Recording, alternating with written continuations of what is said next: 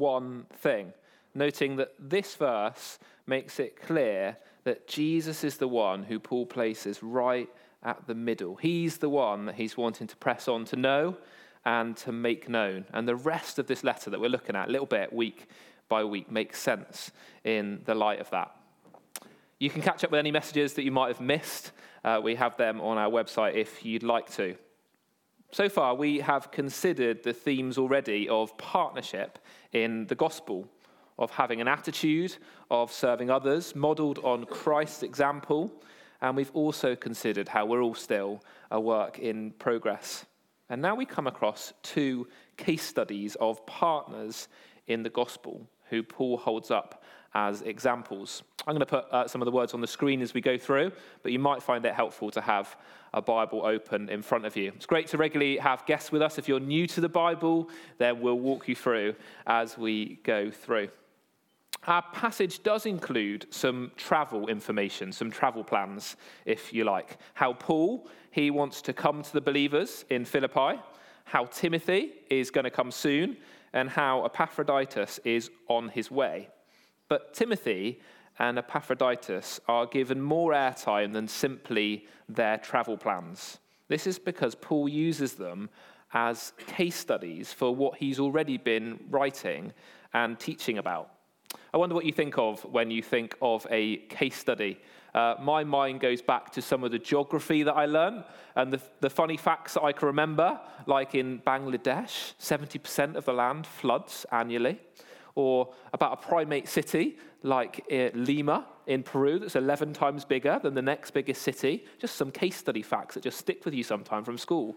I don't know if you've got any others. This afternoon, we're doing some safeguarding training with many of our team and volunteers that serve in wonderful ways. We'll think about some of the theory, but then we'll think, what does this look like? Let's think about some situations to help us flesh out and think about how these things work out. Here's a couple of our youth group, Tilly and Amelia. They have been learning about all sorts of land formation and things. And here they are in Wales this week, gone to see what is it like in practice. And here in our passage today, Paul, having given some teaching, is now saying, well, here's your examples, okay? Let's see what this looks like. And he holds up for us some partners in the gospel. Timothy, who's written about in verses 19 to 24, and Epaphroditus, who's written about in 25 to 30. They're living examples of what Paul has been teaching about. So, what do we know about both of them? Let's look at them one at a time. Firstly, Timothy. Timothy was with Paul at the time of him writing this in Rome, and Paul clearly valued him greatly, saying in verse 20, "I've got no one like him." I don't think Paul wrote this because Paul only had Timothy with him. It's like Calvin saying, "I've got no ginger members on the staff team, just like Andy." Well, I'm the only one. I not really think that what he was saying. Paul had others who had come to him, who were partners with him. So why is it that Paul rates Timothy so highly and holds him up as an example? In contrast to others in Philippi, he seems to exemplify Paul's expectation and hope that believers don't look out primarily for their own interests, but for the interests of Jesus Christ. Verse 21. Timothy epitomizes what Paul has urged the believers to become, not looking to your own interests, but each of you to the interest of others, verse 4 of chapter 2 says.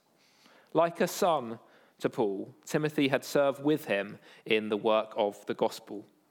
Now, in the first century, many sons would learn their trade from their father, watching and copying what they did. And in a similar way, Timothy has been learning from Paul in his gospel ministry. It was the women in his life that had pointed Timothy to faith in Jesus, his mother Eunice and his grandmother Lois. And having joined Paul's missionary team, Timothy and Paul had developed a father and son-like relationship. The father-son language is used again in Paul's letters to Timothy and expresses something of their deep friendship and mentoring relationship that they had. Timothy was concerned for the believers in Philippians. Verse 20 shows us trusting that he would show genuine concern for their welfare. Paul, like a metal that has been tested and found to be pure, has proved himself as a true partner in the gospel. Interestingly, Paul doesn't highlight his teaching gift or knowledge, but his sense of care and love. Given the attitudes that Paul has already mentioned in this letter, perhaps he's paving the way for Timothy to come and address some of the things if this is still needed, something that Timothy would be qualified to do, given that he was selfless and cared greatly for the church. Paul hasn't sent Timothy yet because he's still awaiting his trial, or perhaps the verdict of a trial, we think. But he's hopeful, confident even, verse 24 says, that he'll be able to come to the believers in Philippi himself. He holds it lightly, though, saying that I hope in the Lord Jesus. We might sometimes use the phrase, if it's God's will, or if God allows. It's that kind of way that he's holding it. Timothy was someone of great value to Paul, who didn't look to his own interests, but to those of Jesus. He was like a son to Paul, who showed genuine concern for the well-being of the believers in Philippi. That's our first example. The other example is Epaphroditus. I wonder how you think I'm getting on with saying that. It's a bit of a tricky name. There it is at the top. Why don't you have a go at pronouncing it yourself to the person next to you? How do you say that name? Is everyone just copying me? Great. Calvin's telling me I'm getting better on than Tuesday when I was preparing this message. Anyone got an alternative pronunciation? Am I doing okay? Okay, there we go. A long name. Well, Epaphroditus needed no introduction to the Philippians, as he was one of their own leaders. He had been sent by the believers in Philippi to Rome by Paul, for Paul, to take care of Paul's needs. Verse 25 makes that clear. Later in the letter, it's clear that he's brought a gift on their behalf as well. Poor health has meant that Epaphroditus had nearly lost his life, and he was concerned that those in Philippi were concerned about him as well. It may have been that it was the 800-mile-long journey from Philippi to Rome that's made him ill. Paul had clearly been concerned and anxious about his health too. This nearly was an extra sorrow from Paul, on top of his sorrow of hardship and imprisonment. Epaphroditus is going to deliver this letter, and after another 800-mile journey from Rome to Philippi, he'll be back with those in his church family, who I'm sure will be relieved to have him back in one piece. Paul does more than just give a health update here, though. Paul calls Epaphroditus his brother, suggesting a close relationship with Paul. He calls him his co-worker, emphasizing that he hadn't simply been delayed because he was lazy, but had been serving Christ and had been unwell.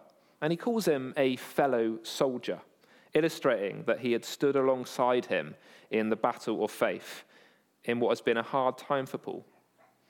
Paul highlights that Epaphroditus almost died for the work of Christ, for the work of helping Paul, something the others he was writing to were unable to do. He, like Timothy, has embodied the attitude of taking care of others and not seeking gain, firstly, for himself. He's the second case study that we've got before us. Epaphroditus clearly had a heart for people, as he was distressed because the believers had heard that he was ill. So Paul places Timothy and Epaphroditus side by side as examples of selfless partners in the Gospels. The qualities that Paul highlights here and the language that he uses here help us to think about how we too can grow as partners in the gospel. As a church, we are committed to helping one another in our mission to help people commit to and become more like Jesus. We've got 4 values that lay out the kind of church community that we're aiming to be. And some of the language in this passage helps us to think about those in a helpful way. Here they are.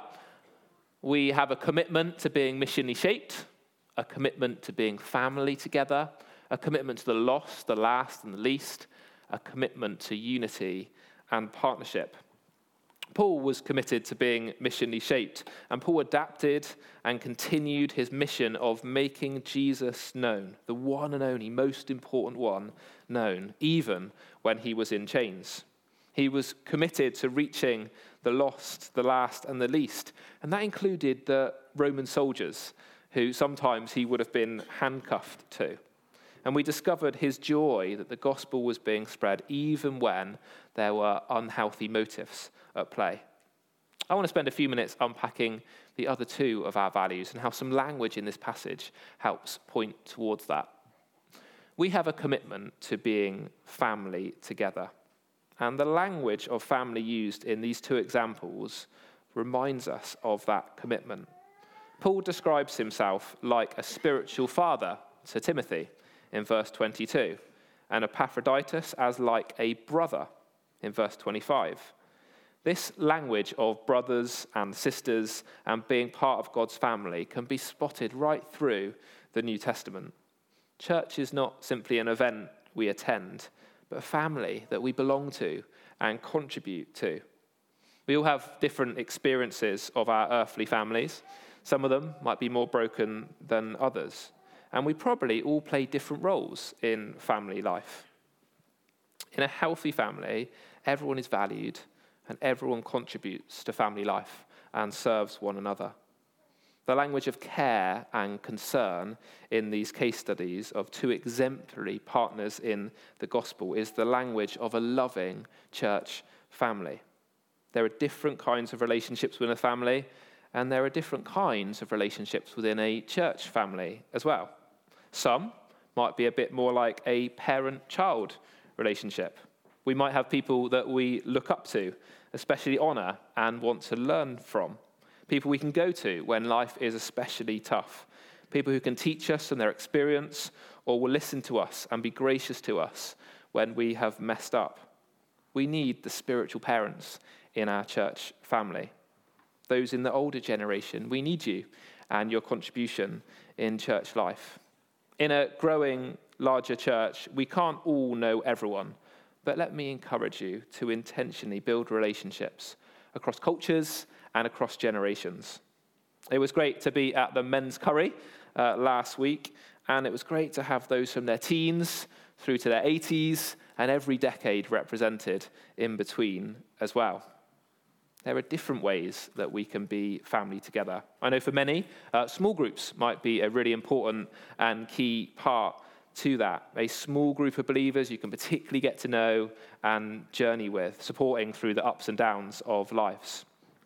Maybe being part of one of our teams has been a helpful way to express and be part of church family together. I so often come across people in our church who've been going through a hard time.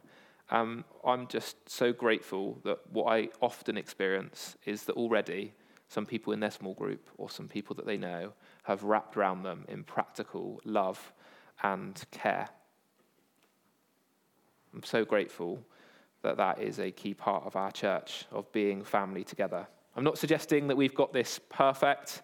It's definitely something we need to keep intentionally trying to grow in, being proactive in, everyone playing their part. But we are able to express family together. And we do that when we all get stuck in, when we all take responsibility for that. Talking of father-son relationship, I've got a mentor who helps me as I'm seeking to grow as a disciple and as a minister as well. And you could say is a bit like a spiritual father figure too. So needed and appreciated for me. I wonder if you have anyone like that in your life, or if you could play that kind of role for others. It doesn't need to be officially or named in some special way, but I think Paul and Timothy set a healthy example here for us. Paul uses the language of brother about Epaphroditus. We're all brothers and sisters, and we can show that brotherly affection to one another. An affection that's not based on our own interests, but the interests of Jesus and the well-being of one another. We all have an important part to play in setting an example to the younger generation about what that looks like as well, to our children and young people, in our attitude to one another, in our engagement in worship together, especially when we're all together. We can set an example in the way that we serve one another and speak well of one another and seek the well-being of all. As we think about this value, the challenge I'd like to bring to us is how are we all playing our part to be selfless family members here? How are we doing valuing, including, honouring and encouraging others in the church family? In the West, there can be a temptation to think of family as just a unit. You might think of just me, my wife, my 3 children, that as family. But I think the New Testament family is much bigger than this. The challenge is, how can we be family together, including how we can be church family to those who are single or maybe the only believer in their household, those that come from a different cultural background to us as well. We can all be proactive at being church family together. We're committed to being family together, and we see the language of family in these 2 case studies. And we're also committed to unity and partnership. Epaphroditus was someone who traveled to Rome and back from Rome to bring this gift for his partner in the gospel, Paul. Now, Paul calls him a co-worker, and it's important to remember that we're all partners on the same team. He says of Timothy, he served with me in the work of the gospel. We have something that we call membership here.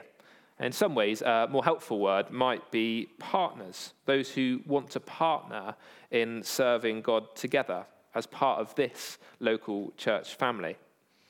And we run a course called Joining In to help people think about how they might want to partner with us, how they might want to join in more. We're starting our next course this Wednesday. Ellen and I will be hosting that. If you want to find out more about that, do come and chat to us. But as part of that, we think about what does membership mean as well. In reality, all believers of Jesus are partners in the gospel, and we all have the joy of being co-workers in Christ. And as last week's passage said, shining like stars in our broken world.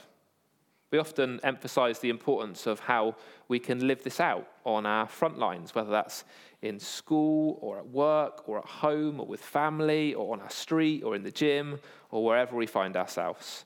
And we can be encouraged knowing that our church family and actually believers much further afield are trying to live that out as well. We're all partners in the gospel. Some, like Epaphroditus, walk a riskier road in mission that has involved moving away for the purpose of mission. And it's right that we remember and we honour and pray for those that have done that.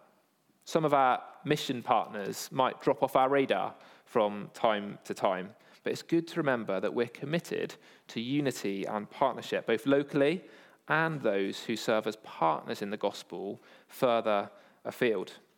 No doubt between us, as I mentioned in that, you might be thinking of different people that you know that serve in different places. Maybe that's a helpful reminder for you to pray for them, or maybe get in touch and see how they're doing and encourage them.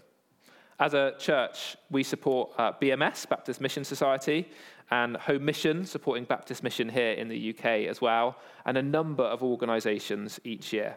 We also support a number of individuals and households more longer term. You might recognise some of our partners in the gospel. We've got Yako and Karina and family there who are reaching and serving the mainly unreached Aboriginal community in Arnhem Land, Northern Australia, with Pioneers.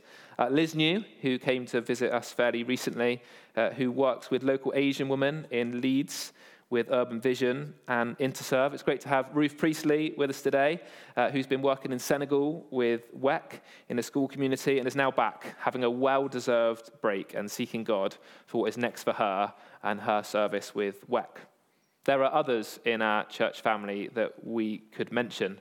The work of Feeding Futures in Kenya and Colin Clark and Vanessa Bennett, the Valances and others, and the work in the Kagando Hospital in Uganda, Mary Fairfield's work in India, the church leaders in Romania that Ian and others have gone to visit and encourage and train, as well as family and friends that we pray for, like the Scutts or the Norths or the Chins. And there are many others, I'm sure, that are linked to our church that I could mention, but it's good to remember our partners in the gospel. There's a group that meets on a Monday night once a month to pray particularly for some of them. If you'd be interested in finding out more about that, do ask us more. So we've been thinking about partners in the gospel. Timothy and Epaphroditus provide two brilliant examples of partners in the gospel. And we are all invited to partner together so that we might press on to that one thing, to make Jesus known. We do that as a community, we do that as family together, and we do that spurring on one another and other believers we know all around the world. So, brothers and sisters, let's grow together as partners in the gospel, not serving our own interests, not looking out for our own interests, but the interests of Jesus and his kingdom. Jesus, our wonderful Saviour, our Lord, our Good Shepherd, and our King. We're going to continue in worship and remember the one who leads the mission, the one that's seeking and saving people, Jesus, in communion in a moment. And Calvin and the team are going to lead us in a song now. Thanks, Calvin.